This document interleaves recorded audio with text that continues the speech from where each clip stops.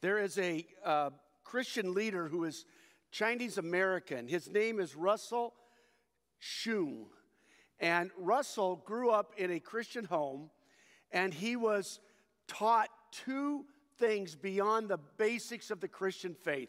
He was challenged and strengthened in two areas. The first was to always work hard. And he did. He always worked hard. But the second that his father really impressed upon him, this aspect of character that is so critical, was simply this: never consider yourself better than those around you. Even if you are successful in life, never look down on the people around you. In an article in which he was interviewed, he talked about this. I want you to just receive this image. He said, as the youngest child in my family, my job at Chinese banquets was to make sure everyone's teacup was kept full. My dad, without fail, reminded me at these meals to be alert to the needs of others. I think he took as much pride in seeing me serve food to dinner guests as he did in seeing me achieve good grades in school. I read that and I felt challenged as a dad because I really was big on the kids working hard and doing well in school. Now, we worked on character, but this aspect of humility, the more I learn, the more I grow in my understanding of the scriptures, the more I grow in my own walk with Jesus, what I realize is how central, how critical the aspect of character we call humility is. It's necessary in our walk with God.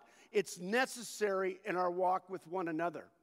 He goes on in this article, Russell describes the two characters, Mandarin Chinese characters, that make up the word character.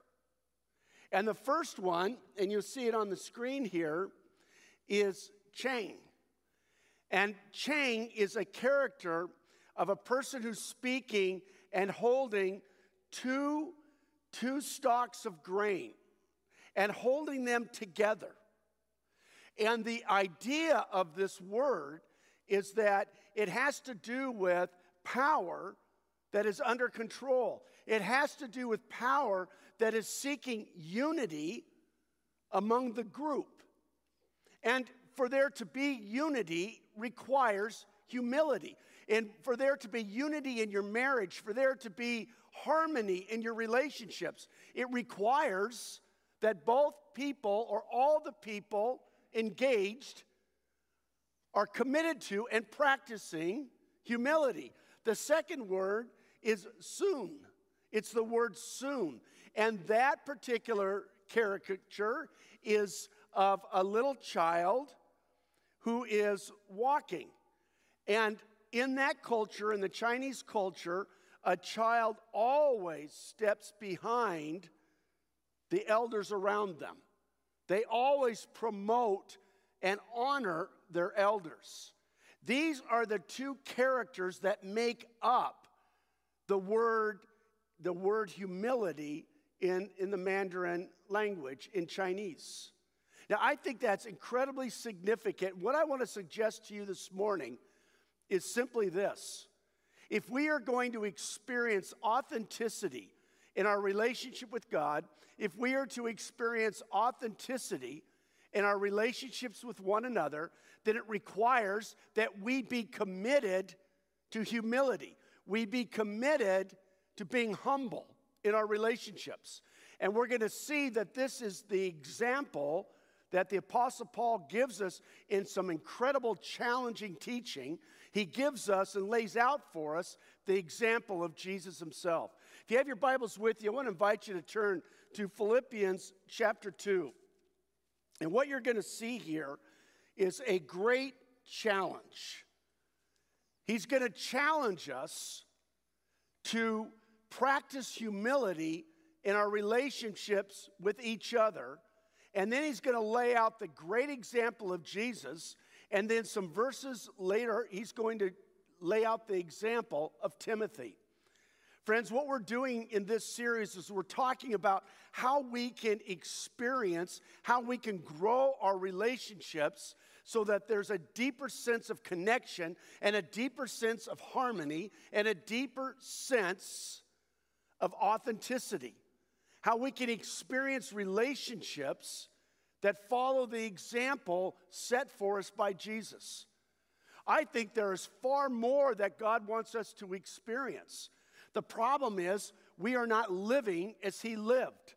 We are not practicing his character in our relationships. And so if you have your Bibles, follow along as I read Philippians chapter 2, verses 1 to 11. Therefore, if you have any encouragement from being united with Christ, if any comfort from his love, if any common sharing in the Spirit, if any tenderness and compassion, then make my joy complete by being like-minded, having the same love, being one in spirit and of one mind. Do nothing out of selfish ambition or vain conceit.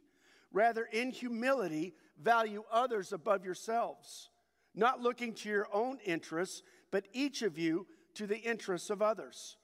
In your relationships with one another, have the same mindset as Jesus Christ, who being in very nature God, did not consider equality with God something to be used to his own advantage. Rather, he made himself nothing by taking the very nature of a servant, being made in human likeness. And being found in appearance as a man, he humbled himself by becoming obedient to death, even death on a cross. Therefore, God has exalted him to the highest place and gave him the name that is above every name, that at the name of Jesus every knee should bow, in heaven and on earth and under the earth, and every tongue acknowledge that Jesus Christ is Lord, to the glory of God the Father. To be able to do that, we must humble ourselves before God. In order to experience and to live out the challenges of Jesus in this passage, we need to be able and willing to humble ourselves before one another. Now, what we're going to see this morning is this is contrary to our sinful nature. Because of our sinful nature, we want to promote ourselves. We want to be better than the people around us, and we want them to know that we are better than they are. We see this in our world. We see this in churches. We want to be better than everybody else. We want to be esteemed. We want to be acknowledged.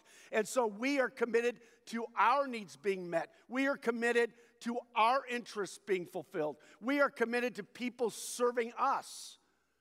When Jesus says that is not the way to authentic relationships. Rather, we must deny ourselves. We must be committed to the interests and the needs of those around us.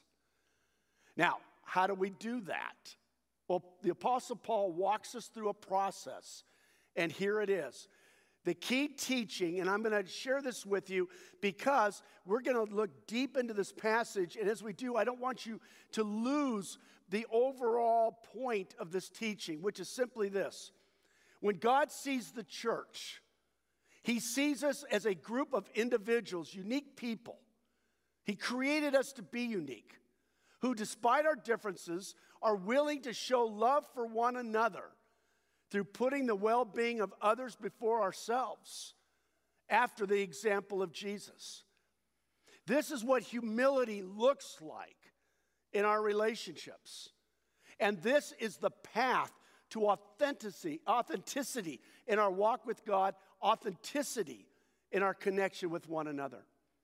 And so we begin with, Paul gives us the motivation in order to do this. Why should we even bother with this? Because it is contrary to our human sinful nature. So why should we do this? The motivation that Paul gives to us is that we would live according to what is already true about us. As Christians, this is already true about us. And so he says, therefore if. Simply, he is saying this. This is true about you, therefore, live this way. This is true about you. This is who you are as my child. We just sang a great song that we are children of God. We are recreated. We are being transformed into the image of Jesus, which means that all of this that we're going to talk about is true about who we are. First of all, he says, if you have any encouragement with being united with Christ, what does that mean? When we become Christians, when we put faith in Jesus for our salvation, when we say, Jesus, I want you to be the Lord of my life, what we are saying is this: I am laying my life before you, Jesus, so that it is no longer I who live, as Paul writes in Galatians 2:20, but it is Christ who lives in me. Christ fulfilling his purpose in my life, making me more like Jesus. Jesus was characterized by humility. And so we are to become more and more humble as we grow in Christ. He says, if you have any comfort from his love.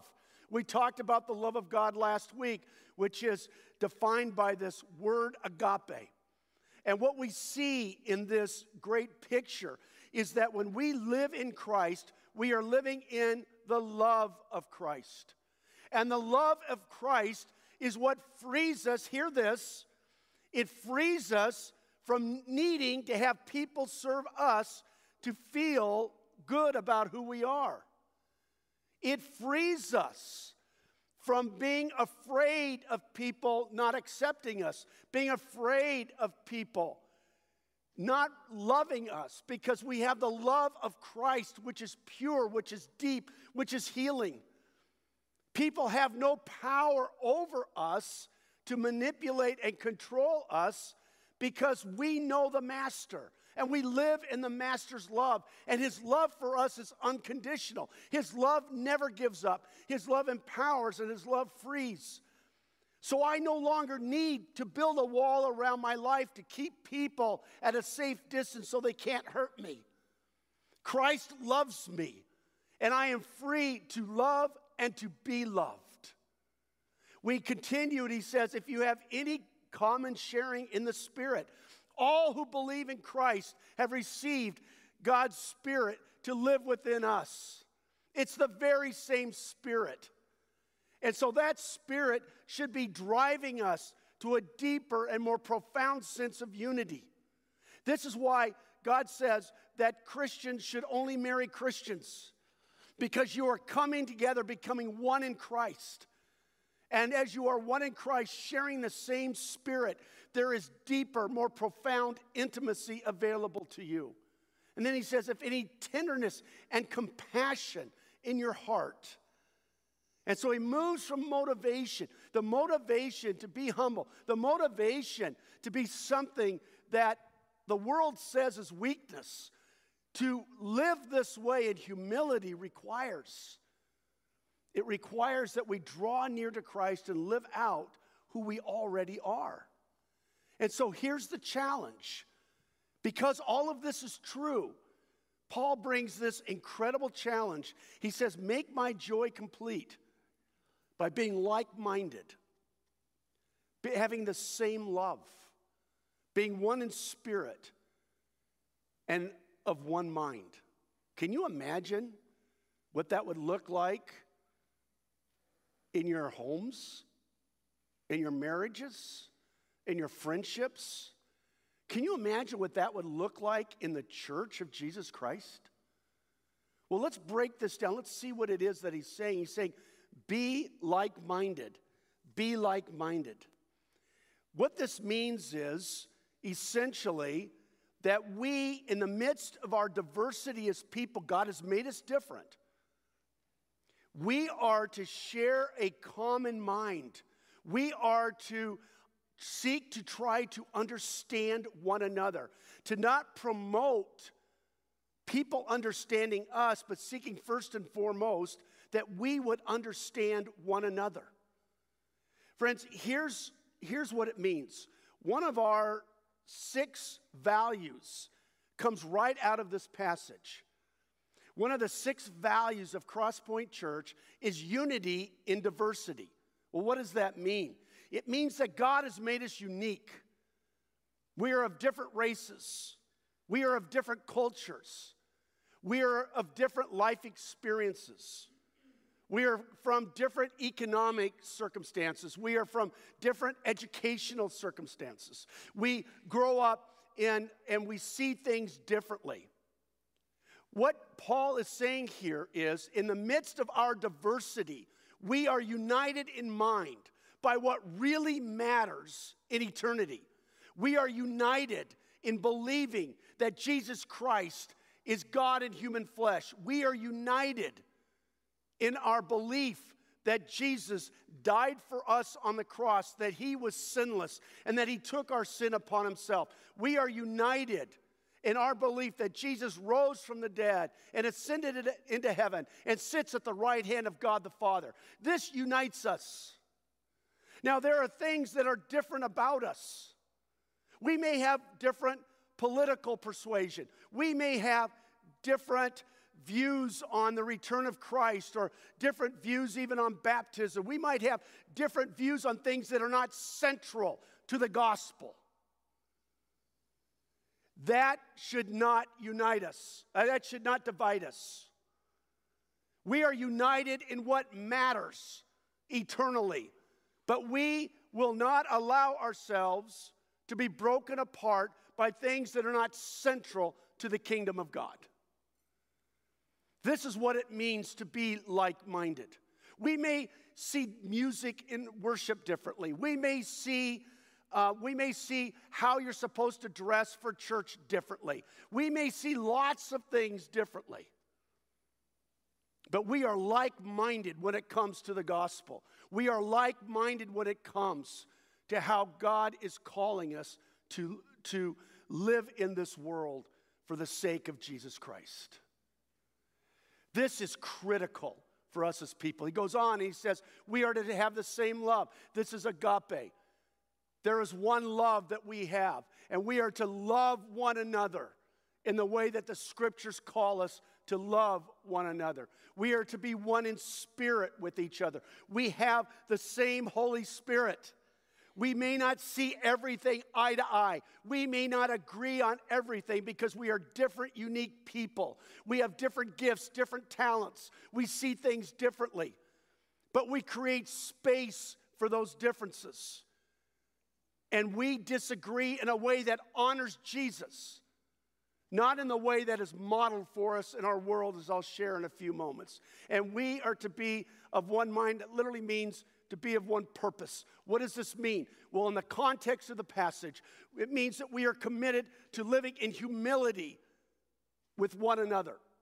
We are to be humble in our relationships with one another. And in a moment, I'm going to define more about what that looks like. Well, then we come to the process. What does this look like in everyday life?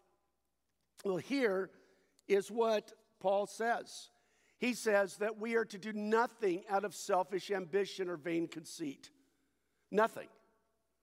We are never to be motivated. We are never to be driven. We are never to be pushed by a desire for selfish ambition or vain conceit. That is never to be what drives us. Rather, instead of that, in humility, we are to value others above ourselves. We are to look not to our own interests, but each of us to the interests of others. This is how we are to live in our homes. This is how we are to live in our friendships. This is how we are to live in the church of Jesus Christ. It's a far cry from what we see modeled for us in our world, and it's a far cry from what is natural for us in our sinful nature. Well, let's look at this. Do nothing out of selfish ambition. Well, what that literally means is that it's seeking personal advantage. Hear this. It's seeking personal advantage irrespective of the impact that is having on the people around us. It's making sure I get what I want, and I don't really care about the collateral damage. It means that when I have a disagreement with my wife, what matters is that I win the argument. This is why people are dishonest. This is why people manipulate. Because if they live this way, they get what they want, regardless of the impact that it has on the people around them. What is the fruit of living this way? The fruit of living this way is broken relationships. The fruit of living this way is jealousy and envy. The fruit of living this way is anger and bitterness and unforgiveness. Friends, we are not to live out of selfish ambition. We are not to promote ourselves. We are not to promote what we want in this world. Rather, we are to serve one another. It's such a different picture from what is modeled for us in our world and what our hearts just naturally desire. Then he says, do nothing out of vain conceit. Now, what is that about? Well, vain conceit is about having an inflated view of myself. It's thinking that I'm right and you're wrong. If you disagree with me, it's because you're wrong. I never take the time to listen and to understand, because if it's not consistent with what I think, then obviously you're wrong. Vain conceit is about promoting my views and making sure that I'm always right. It's saying I'm not interested in what you think unless you agree with me. You can see the damage that vain conceit has on relationships. We power through people. If they don't think like we think, we reject them. We push them away. They're not part of my life anymore because they don't see things the way I see them. Friends, you know where we've come as a culture? And we see this in our political arena. What we see is, if you don't agree with me, not only are you wrong, but you're bad. We not only attack people's views, we attack their character now. If you disagree with me, then you fill in the blank. This is what's being modeled for us in our world today for our children. And so it's okay to disagree with people. We will disagree in our marriages, in our friendships, in the church. We will disagree on things. That's okay. But we have to remember what matters is the gospel of Jesus Christ. That's what ultimately matters. Everything else is secondary. And so rather than just saying to people, well, you're wrong because you don't agree with me, we listen. And we seek to understand the perspective of the other person. We seek to value them by listening to what they're saying and to their views. This is not being modeled for us today. We're not seeing this today in our cancel culture.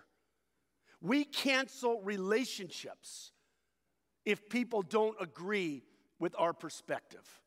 That should not happen in the church of Jesus Christ. We see a third thing in humility: value others above ourselves. Can you imagine what it would look like if all of us were committed to what is best for the other person? Can you imagine what could happen? Can you imagine how beautiful that would be? I remember a pastor sharing with me that he had done a wedding, he was at the reception, and somebody came up to the bride and said, wow, I think you're going to have one of those rare marriages, one of those rare 50-50 marriages, where each of you is going halfway to meet each other and to work. And the bride smiled and she said, well, thank you for that, but actually, we're not seeking a 50-50 marriage, we're seeking a 100-100 marriage, where each of us is seeking to be the greatest servant in the home, where each of us in humility wants to listen to one another and understand the differences that exist and see if we can't help each other to understand. We may agree to disagree, but that's okay because we continue to love each other. But we understand and value the differences that exist between us. You know what I found? So often I'm entrenched in things, and then I listen, I realize, wow, I didn't fully understand the other position. I thought I did, but I really didn't understand. And all of a sudden, God is growing me. I'm becoming more because God has opened my heart to be humble and to learn from the perspectives of others. Look not to your own interests, but also to the interests of others. I want to give you some examples of this and of what I'm talking about here. Let me just give you some examples. It's choosing, what does all this mean? It's choosing not to build myself up by putting others down, right? It's not to promote myself by making you feel like you're less. It means being committed to the needs of someone even if they're not meeting my needs. It means committed to serving even if they're not serving me in return, or even if it's something that's uncomfortable. It means celebrating someone else's joy as if it were your own accomplishment. I remember somebody asking me, as the Bible says, mourn with those who mourn, celebrate with those who celebrate, rejoice with those who rejoice. And I remember thinking, you know what? I can think of lots of people who would mourn with me, but I can't think of a lot of people who are humble enough to rejoice with me when something wonderful happens in my life, because we're so competitive with each other. Not assuming you're always right, but carefully listening to critique. This was a hard lesson for me in life. You know, I could think back on many times people have confronted me or critiqued me, and I felt so defensive in the moment. But I look back today and I think, wow, I grew so much from that honest critique. What a gift. What a gift. Now, I've learned today to receive this because it helps me to become better as a husband, as a father, as a son, as a pastor, as a friend. It helps me to become more open to personal challenges, open to being wrong, apologizing to others for the mistakes we make, allowing others to shine, offering forgiveness to people who hurt me, and not being defensive, even when I'm falsely accused of something. I want to give you kind of a funny illustration of what I'm talking about here. And it's just a small little thing, but I think it extrapolates into what we're talking about. My wife, early in our marriage, it's not so much today, but early in our marriage, one of her love languages was flowers. Now, I never knew I was Dutch, and actually I don't have Dutch blood in me, but I hate buying flowers because they die. You know, when the petals start to droop and fall, I see dollar signs.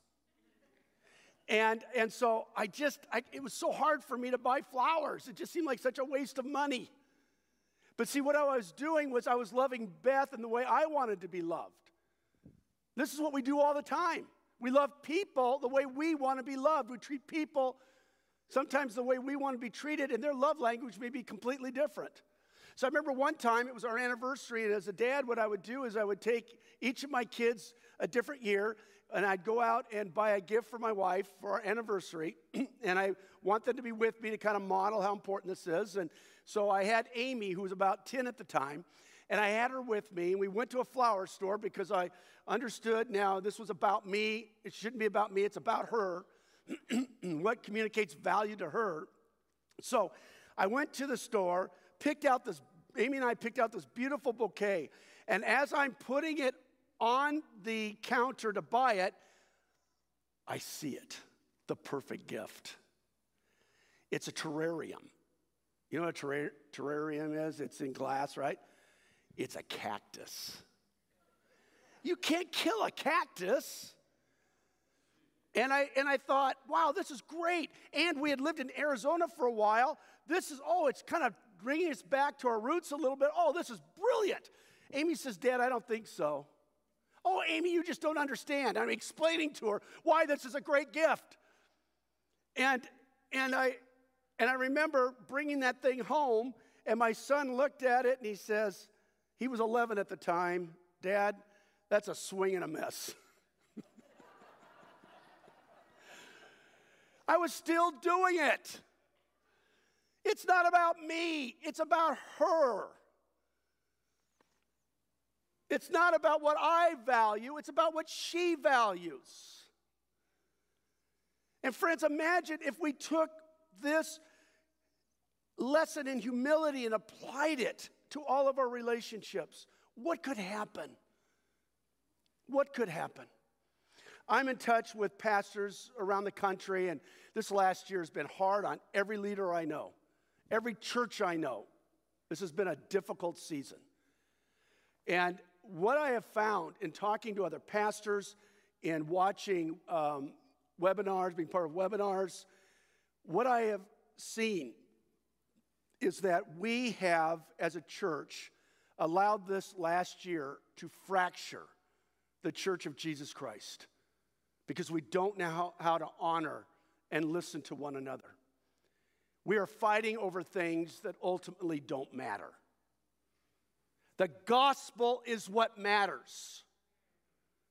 That's what matters. But what we have seen in the Church of Jesus Christ over the past year, churches fractured over politics. Churches fractured over racial strife in our country. Churches fractured over COVID. Should I wear a mask? Should people have to wear a mask? Should people not have to wear a mask? Should people be indoors or should churches stay outdoors? These things are fracturing churches. Should I get a vaccine? Should people not get a vaccine? Everybody has an opinion. But in the midst of it, the Church of Jesus Christ is to remain united as we live out humility in our relationships with one another. Friends, this year should strengthen the Church of Jesus Christ because the world is hurting and the world is looking for answers.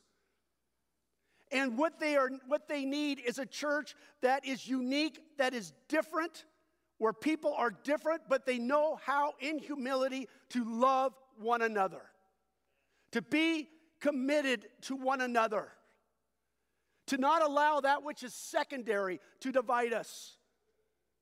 The only one who wins in that is Satan himself. We will not allow that to happen. Amen. This is the Church of Jesus Christ. And so Paul gives us the example of Jesus.